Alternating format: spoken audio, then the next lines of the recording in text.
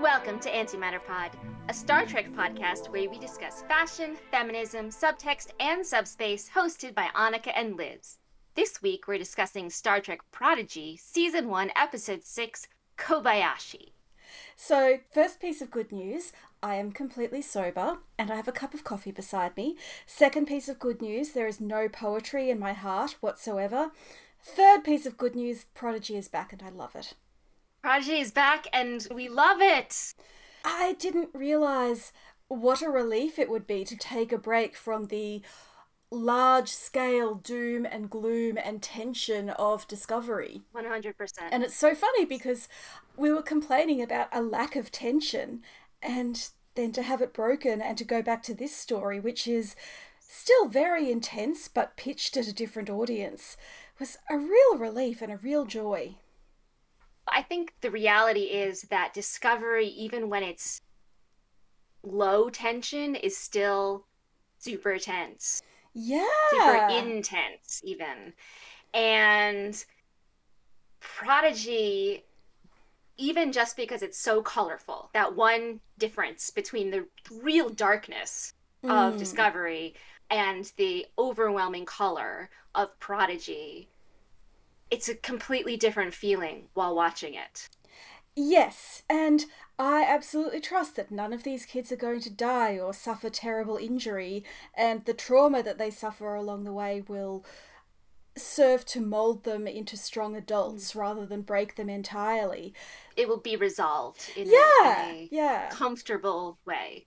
Yeah, and as we were saying a couple of weeks ago, there is a week-to-week catharsis in these stories. Right, yes. Yes, exactly. And I would say that Lower Decks is that way too. Yeah. Not that Lower Decks is traumatic very often, but there is still that catharsis. It's more like a shame and embarrassment catharsis. But that's valuable but it's too. there. It is very valuable. I truly hate that I have to say this, but maybe there is some value in episodic Star Trek. I've been saying for a couple of years that the people whinging that Discovery and Picard were serialized were just wrong and needed to get with the times, but now I completely understand the appeal, and I think that I'm glad that we have room in the franchise for both. Right, so my position, as always, is all of the things. My position is always going to be both. Yes. Both and. I agree that people need to stop whining that Discovery and Picard isn't the way they want it to be, because it's not going to change. Just get over it, let it go. Move past things. It's another position I'm always on. Move past things. But there is a difference between saying Discovery is never going to be this and you need to let it go, and saying Star Trek is never going to be this and you need to let it go. Star Trek can be that. It can be all of the things. Which is just really great, and I'm so glad that we have these kids back, and our purple sun is beating the Kobayashi Maru without even cheating. I love him so much. I think this episode was the perfect blend of fan service that doesn't go over the heads of new viewers, you know, using old characters and old dialogue from classic episodes was done adeptly enough that it didn't exclude people who don't know who those people are, and yet it was a wonderful gift and a way of honouring those actors.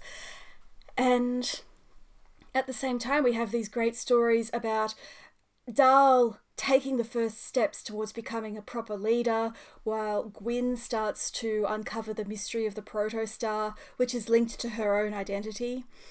It was just great. It balanced so many things, all in 24 minutes.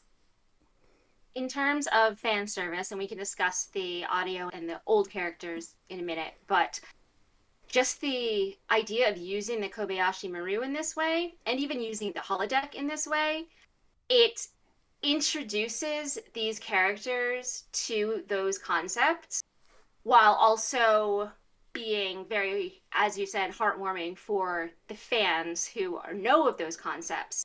I just really liked that it introduces the Kobayashi Maru, that we, because we've seen Star Trek many, many times, know that Dahl can't possibly win. And that's the point. But he doesn't know. And a new viewer wouldn't know. I just really like the gimmick of we're going to have something that is classic Star Trek.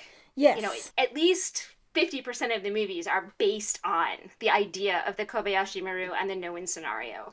Right. And there was even an episode in Discovery this season that was about the idea of the Kobayashi Maru. So it's indelible to Star Trek, but Dahl didn't know anything about it. Dahl didn't know about the Federation or these characters at all. He didn't know who any of them were. He gave them his own names. And that was just really those two ideas being parallel and coming together in the end. That was the fan service that I was the most excited for. Also, a cadet going into the Kobayashi Maru knows that it's an unwinnable scenario. Dahl went in totally blind, just like the new viewer, and I think that's wonderful. And I think, as you say, it's breaking down the implicit bias of the critiques that he is cocky, because who else wins the Kobayashi Maru, and Dahl doesn't even have to cheat. He just works really, really hard and brings his own perspective as an untrained teenage boy. Teenagers are the ultimate chaos agents. And so, as you say, I've blown up so many times, I see now the only way out is chaos. Dahl is a Loki. It's the truth. I think all teenagers are trickster gods in their own way. Very true. I have heard this critique that Dahl is cocky, and I've heard it also about Michael Burnham, Rafi Musiker, and Beckett Mariner. Gosh. And I would like to point out that these four characters have something in common, and it's not cockiness. Yeah, this is something we ranted about a lot in the first part of our Prodigy coverage, and it's dismaying that fandom has leaned so far into this critique that they only apply to characters played by black performers. And I do think it is an implicit bias. I don't think, because I've heard this, I'm not talking about the dude bros here. No, like dude no. Bros I will never respect. But I'm talking about friends of mine who I do respect, who I know are very invested in racial equity. Yes. Who are absolutely pro Black Lives Matter, and yet still have this critique about these characters, and especially about Dahl. And Dahl is, again, a child. Yes, but I think our society is really afraid of black teenage boys. You know, in America, they get shot and killed. In Australia, they're murdered in other ways by the police. They're criminalised, they're racialised. There is this pervading cliche of the young black male troublemaker. And I think even if you don't know that Dahl is voiced by a young black man, I think it's apparent in his voice and in the way he moves. And I think that's wonderful that he's not deracialized, even though he's a purple alien. But it does mean that I think people are subconsciously leaning into some ugly ideas. Right. And you have to explicitly choose not to do that. Yeah. As a white person. And I say this as someone who, I know that I have implicit biases. Oh, absolutely. I'm not saying that I am exempt from any of this. And also, like, I'll admit that I love a cocky character. Like, a try-hard, cocky character is my favorite. Again, Loki. Yeah, so yeah. I also know that I am biased towards him. But I just appreciate that the show gave us this particular episode. It reminds me of my favorite Boimler moment with saving all the Borg babies. Yes. In that he was determined to win this, and he did it in his own way, and he figured it out, and he did save the people. He learned that saving the people was part of winning. And that's an important lesson. And I'm not angry with him for not wanting to save the people in the beginning, because you said that, like, Kobayashi Maru cadets know that it's a no-win scenario. They also have had a class They've had many classes in Starfleet Academy. They've grown up in the Federation. They know that the reason you join Starfleet is to save the people in the Kobayashi Maru. Dahl Yes. doesn't have any of that. He has a completely separate reality and background.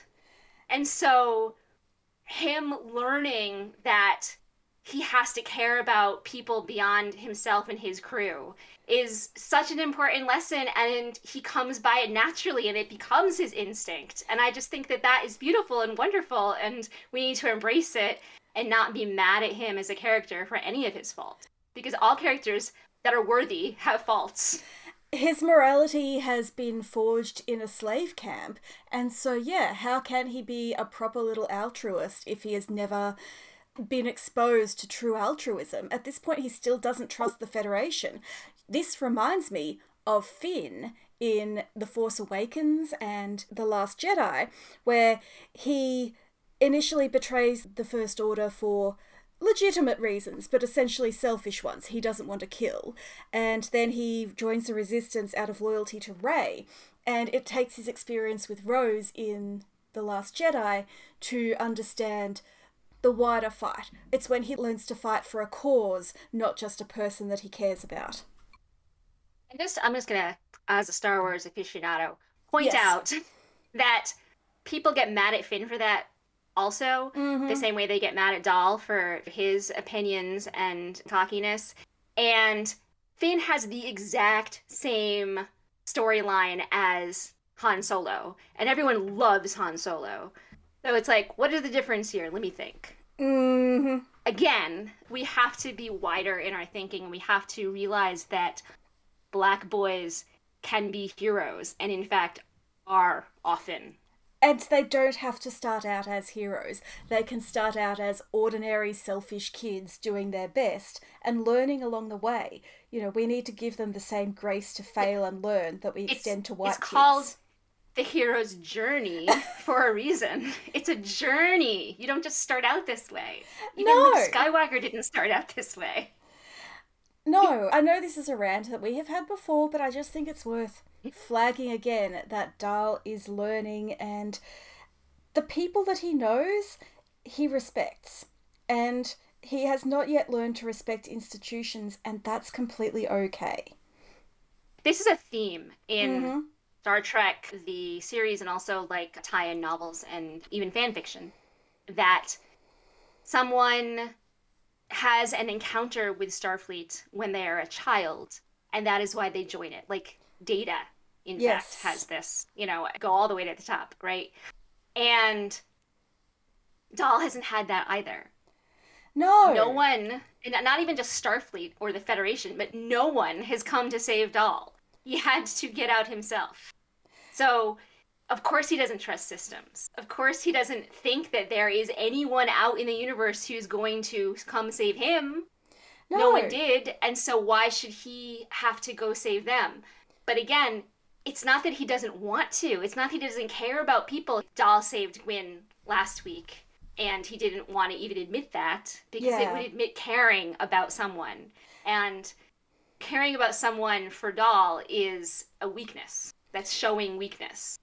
And where he saves someone, where he protects them, it's someone he already knows. And so, yeah, he has not yet learned to rescue the Kobayashi Maru. As he says, we don't know those people. Who are they? What do we owe them? And like Eleanor Shellstrop in The Good Place, he is learning what we owe to each other. And frankly, I love that arc. I love it for Eleanor, and I love it for Dahl. Right, exactly. That's why I like cocky characters. Yeah. You have to start out as one thing in order to get to, like, if you just are always altruistic and good, I don't want to watch that. Yeah. Great for people who do, but I don't. I mean, I guess they're probably happy. I can't even think of a story that is like that. If there is one, I haven't watched it. Maybe like Frodo. Okay, so I watched Good Sam, the new Jason Isaacs, Sophia Bush medical drama. I have a lot of feelings about it. We're probably going to end up with a lot of digressions about it here. But I did kind of come out thinking, wow, Sam is so altruistic and unselfish and thoughtful. I really need her to be messier. Exactly. if someone starts out like that, you're waiting Mm. for them to have their dark arc, right? Yeah. Like that's where I am at. I'm always waiting for them to have their dark arc. And when someone starts out as an asshole, I'm waiting for them to have their, it's not even a redemption arc. It's just like I've learned to care about people arc. Yes. They stop being an island arc, you know? It's, and that's my favorite thing because I'm very pro community. And as much as I ranted about Found Family last week, I think it was last week, might have It been the week was, before. I think. Um, It was recently, and I anyway, agreed. recently I was ranting about Found Family. I also love Found Family and Team is Family and building. There was this line in this week's Expanse where Drummer said, I didn't love you for being a fighter. I loved you because you were a builder. I wanted to build Yes. something. And it's like, yes, exactly. That's what I want in every relationship, regardless of if it's romantic or familial or friendship or crew members or whatever. It's building something, building the relationship, building the community, building a better world. Right. And that's the win scenario. If you can do that, regardless of who dies and who lives, then that's what matters. And that's kind of what The Expanse was about this week, so good on them. A lot of The Expanse, the books and the series, is about that, and I love it for that. And I think that is what Dahl's arc so far has been. Every episode sees his community becoming a little bit larger and a little bit more abstract. So that, yeah, by the time that they encounter the Federation, he will understand their principles. And he may not want to join Starfleet as such, but he will be a person who Starfleet will be lucky to have. And so let's talk about Gwyn now, and how Gwyn Yes. had a parallel storyline in that she was learning how to care about people, and she was learning how to care about herself, really. I didn't know that I needed Gwyn and Zero to have this relationship. No! I was so happy to get it. It was so wonderful to see. I loved that someone other than Dahl reached out to Gwyn. Brocktek has a semi-soft spot for Gwyn in that she wants a friend.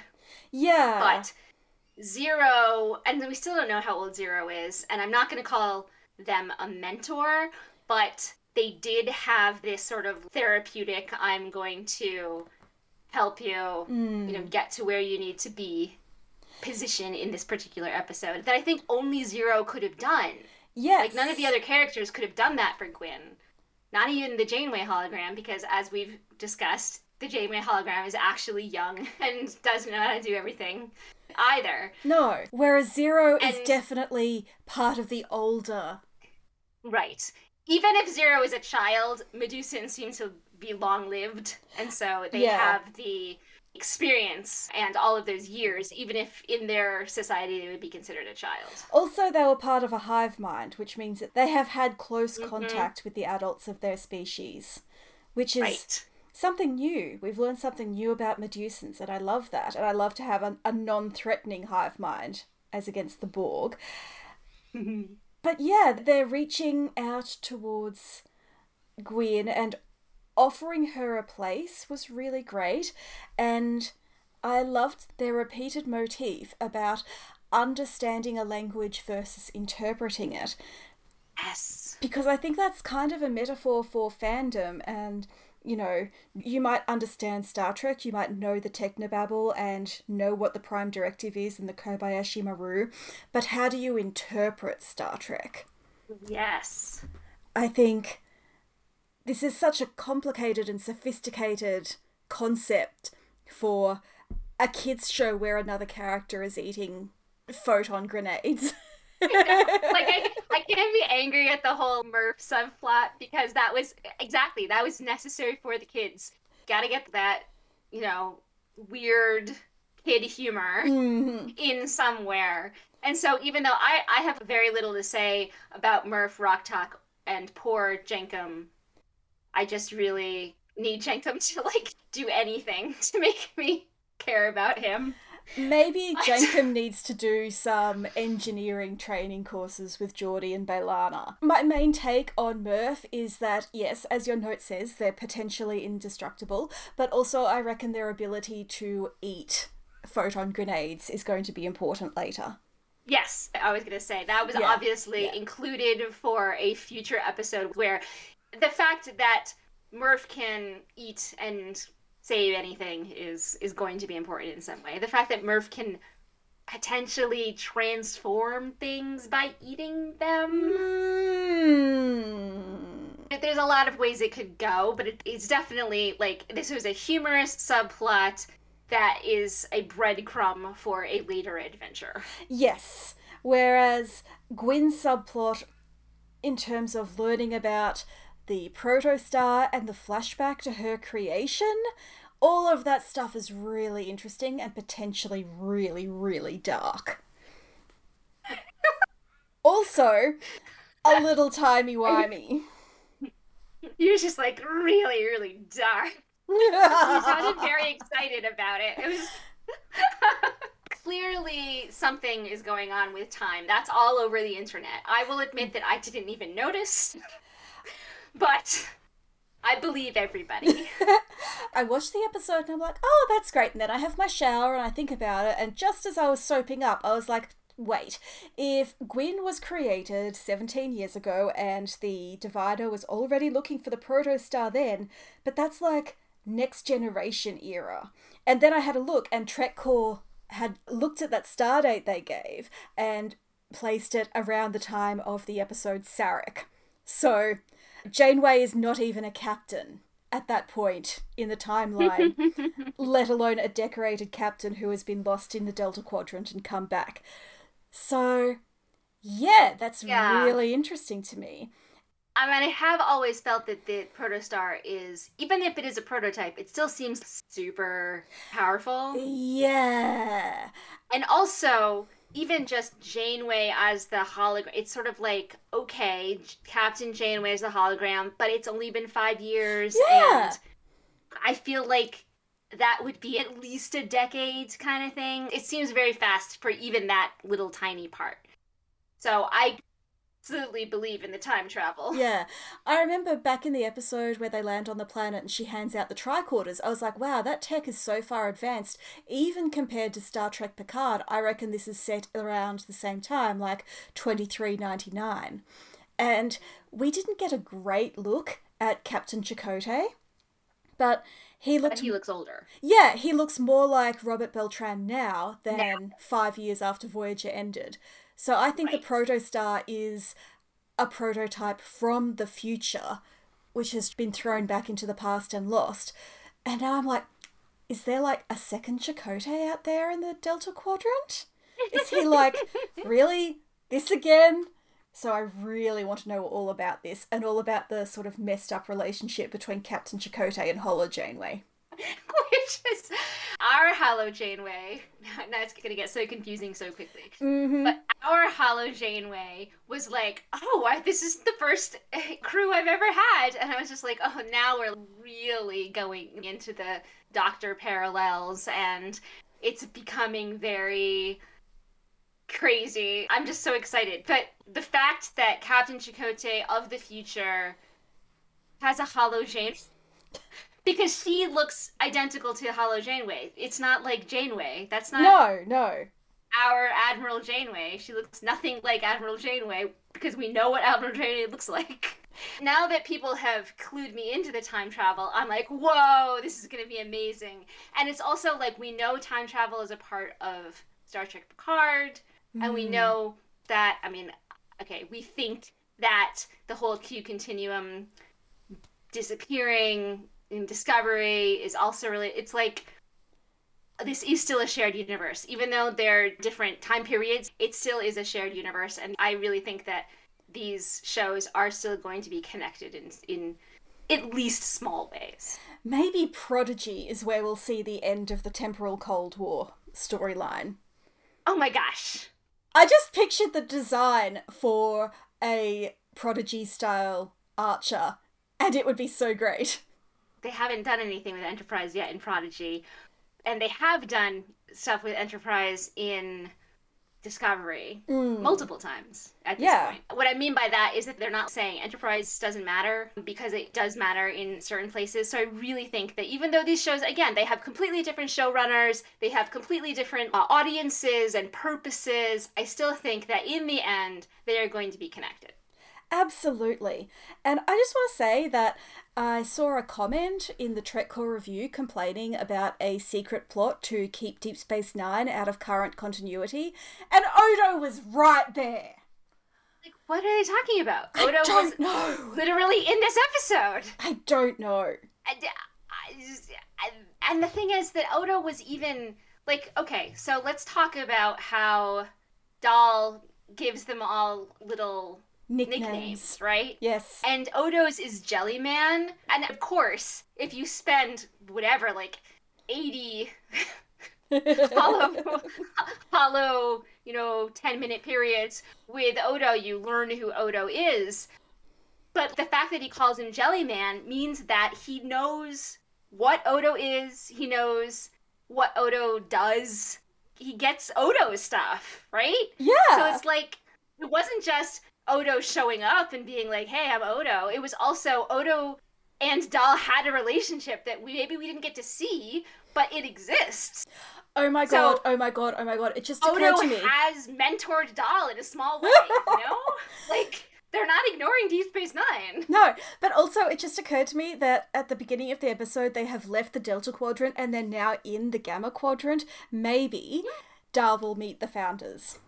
Right. I clocked that right away. As soon as they were like, they're in the Gamma Quadrant, I was like, oh, I know what's in the Gamma Quadrant. Because they could have picked any quadrant, right? Like... Well, I think they want to keep them away from the Federation, so that's the Alpha and Beta. So it can't be Alpha. Star Trek Picard, one of their tech guys had a really great map that they had made for the show, and it showed a rough outline of where everyone is in the late 24th century. And you've got the Klingon Empire and the former Romulan Empire in the Beta Quadrant, and then the Federation is sort of circling around them. And I'm like, guys, maybe you'd be on better terms with everyone if you were not an expansionist empire. Another thing I want to talk about and bring up. Wait, okay, so you just said something important and my mind wandered in the middle of it. So now I'm going to talk about that. Please. But the Kobayashi Maru hasn't... Okay, so they're on the Next Generation bridge, right? And they have people from different eras. They have Beverly Crusher and Odo from 90s Trek, right? Yes. Where we were getting along with the Klingons. And eventually we get along with the Romulans.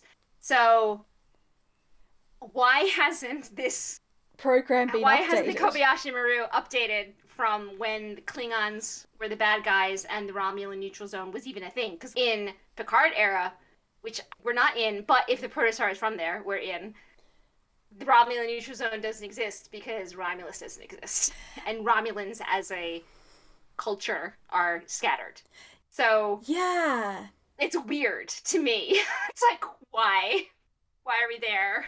I assumed that was just because the Kobayashi Maru test itself was such a perfect recreation of the one we saw in Star Trek II.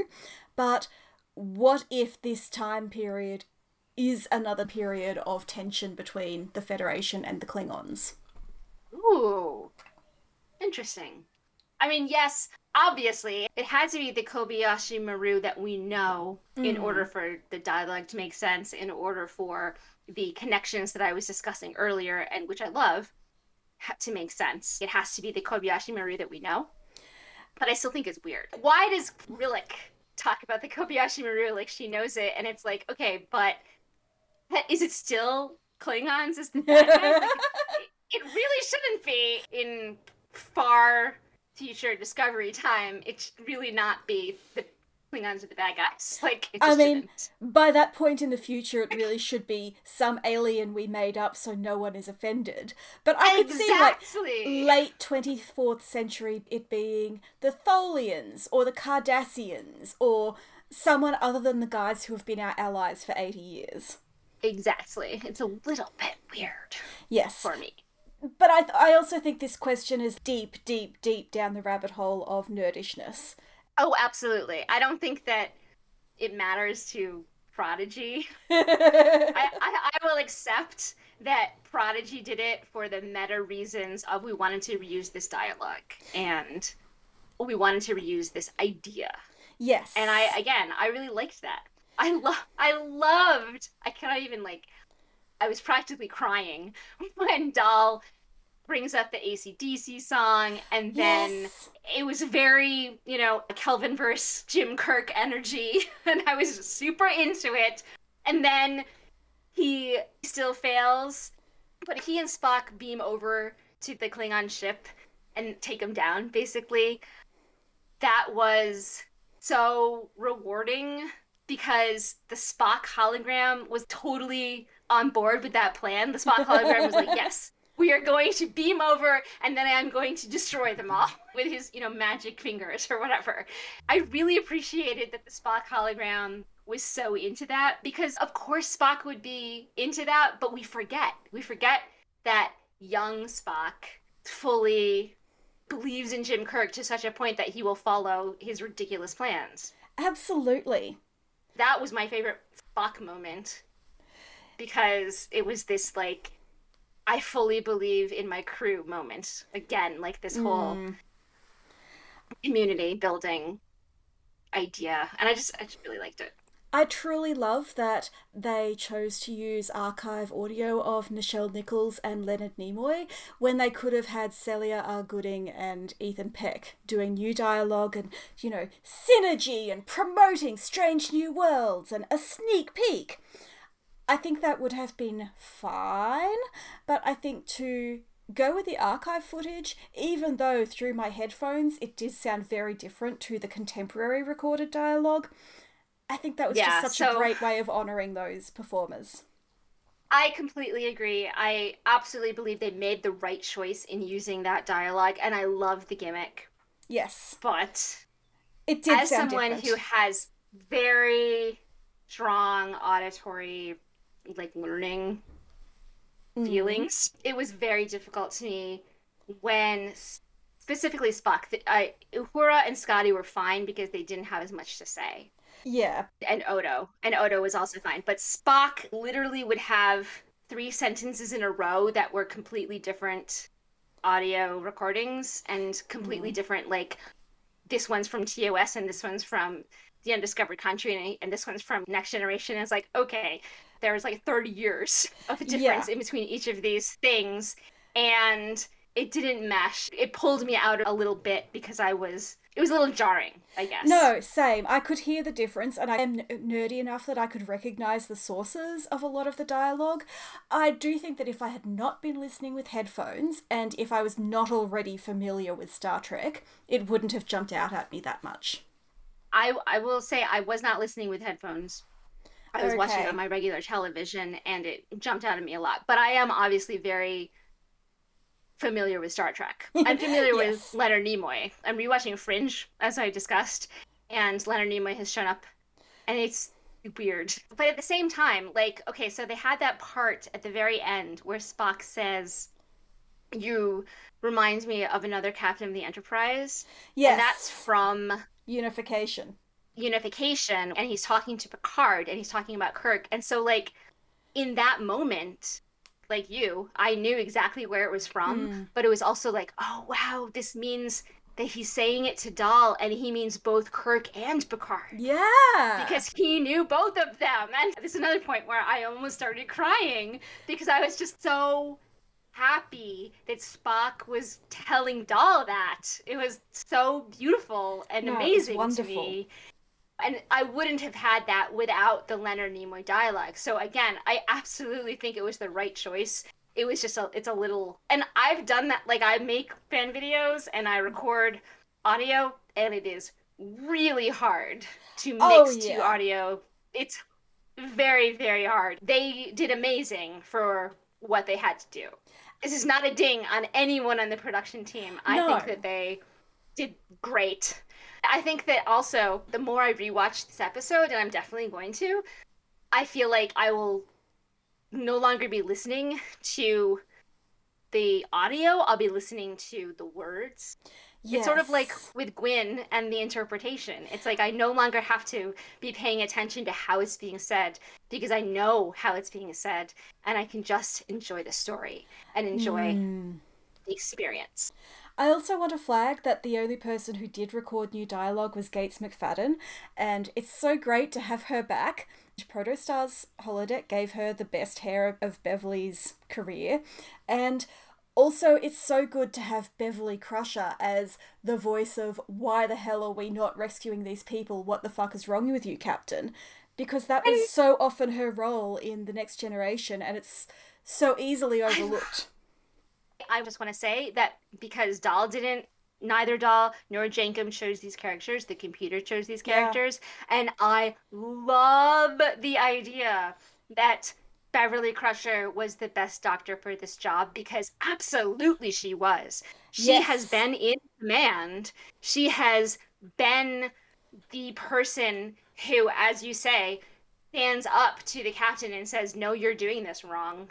That is her role in the series. And also, though it doesn't come up in the story, she has also been the parent to a teenage boy. And I can't think of two teenage boys more different than Wesley and Dahl. But at the same time, he doesn't know that she is a parent, but to us, the knowing audience member, that's another layer of and also, oh my gosh, I have been waiting forever for anyone to throw Gates McFadden a bone. And I know! So happy to see this. It was beautiful. And also, I will just gonna put this right out there that I 100,000% ship Hollow Janeway and Hollow Crusher because Janeway and Crusher are like my secret niche sheep. So I can imagine the like computer algorithm going on in the background when the holodeck is off, and they're still going though. In my world, they're still going. Obviously, the only entity for Hollow Janeway, as far as I'm concerned, is Zora, but she has 1,000 years to wait for Zora, and a hologram can get lonely, so I'm into it. And I agree with you about the hair, and I also love that they had gray strands. Yes. Another, like, I'm crying moment, because it was like, we are going to acknowledge that this woman ages. Yeah. And is still 100% awesome and a badass and the best person for this job. And it does make me think again that the appearance of Captain Chakotay in that hologram was intentional. I don't think that much happens in this show that isn't intentional because that's not how animation works. Right. Yeah. Oh my gosh, I was just so happy. I was so happy. In our last couple of minutes, let's shout out Janeway's terrible holo novel. Oh my goodness. I love that they did that. I loved all of the options, like Dracula. Yes. So good. So good, Dracula. That would be the one I would choose. But also, City Alpha 5 and like everything. It was all great. But the fact that, first of all, they finally admitted that it was Jane Eyre. Yes, and as a person who has read Jane Eyre and loves that novel very much, this is not Jane Eyre. But whatever, go off, guys. It was definitely Jane Eyre inspired. I mean, it was obvious in Voyager. Yeah, but Jane Eyre is good. I wrote in the notes terrible because I complained about that holo novel all the time. I hate that holo novel.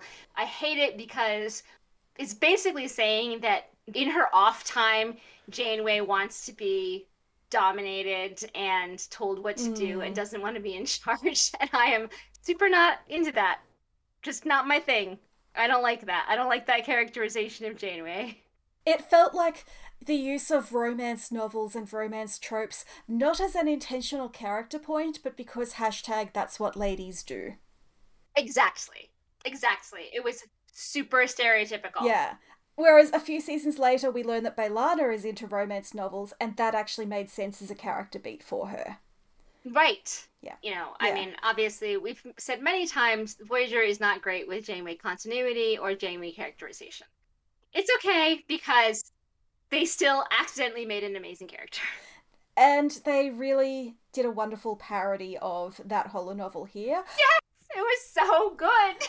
I went back and listened to the dialogue that everyone was talking over, and it was so funny. It was just the most amazing parody of bad 90s gothic novel pastiche. They had the Janeway Hollow like say this is my favorite, and I was just so happy. The important thing is that it wasn't Fairhaven. I just loved it. I loved it. I also loved the moment where Holojane was like, I need coffee for this. I know! That is going to be a gif that I use very frequently. My final note before we wrap up is that one of the options that Dal and Jankum scroll through is Deadwood, and that is the name of the holonovel in A Fistful of Datas, so canonical Trek, but they have used the logo of Deadwood, the HBO series, which for some unknown reason is on Paramount Plus in Australia, and I watched it last year and it was genuinely amazing. I loved it and I really enjoyed that shout out, and the mental image I just had of these teenage boys being dropped in a colonialist hellscape where everyone is shouting swear words at them. I think I've seen like music videos of Deadwood, but I haven't seen actual Deadwood. It's very, very good. It's one of those things that people have told me to watch, and I just like I missed it when it was on, and so I just haven't gone. But, you know, I have HBO, so I should give it a try. It's definitely worth a look. It's not something that I would automatically think of you when I was recommending shows, but at the same time, I know you love The Mandalorian, and not just because some of the same actors go on to be in The Mandalorian, but the overall feel and dialogue of it is very Mandalorian-esque. It definitely left me feeling like I should be watching more Westerns. Okay. Thank you for listening to Antimatter Pod. You can find our show notes at antimatterpod.com, including links to our social media, credits for our theme music, and transcripts of our episodes. You can also follow us on Twitter, Facebook, and Tumblr, all at antimatterpod, and write to us at mail@antimatterpod.com. If you like us, leave a review on Apple Podcasts or wherever you consume your podcasts. The more reviews, the easier it is for new listeners to find us. We're recording our 100th episode in just 2 weeks, and we want to give you a gift for listening. Leave a review and let us know by email or social media, and we have a little bit of a giveaway. And join us next week when we'll be discussing the next episode of Star Trek Prodigy, First Contact.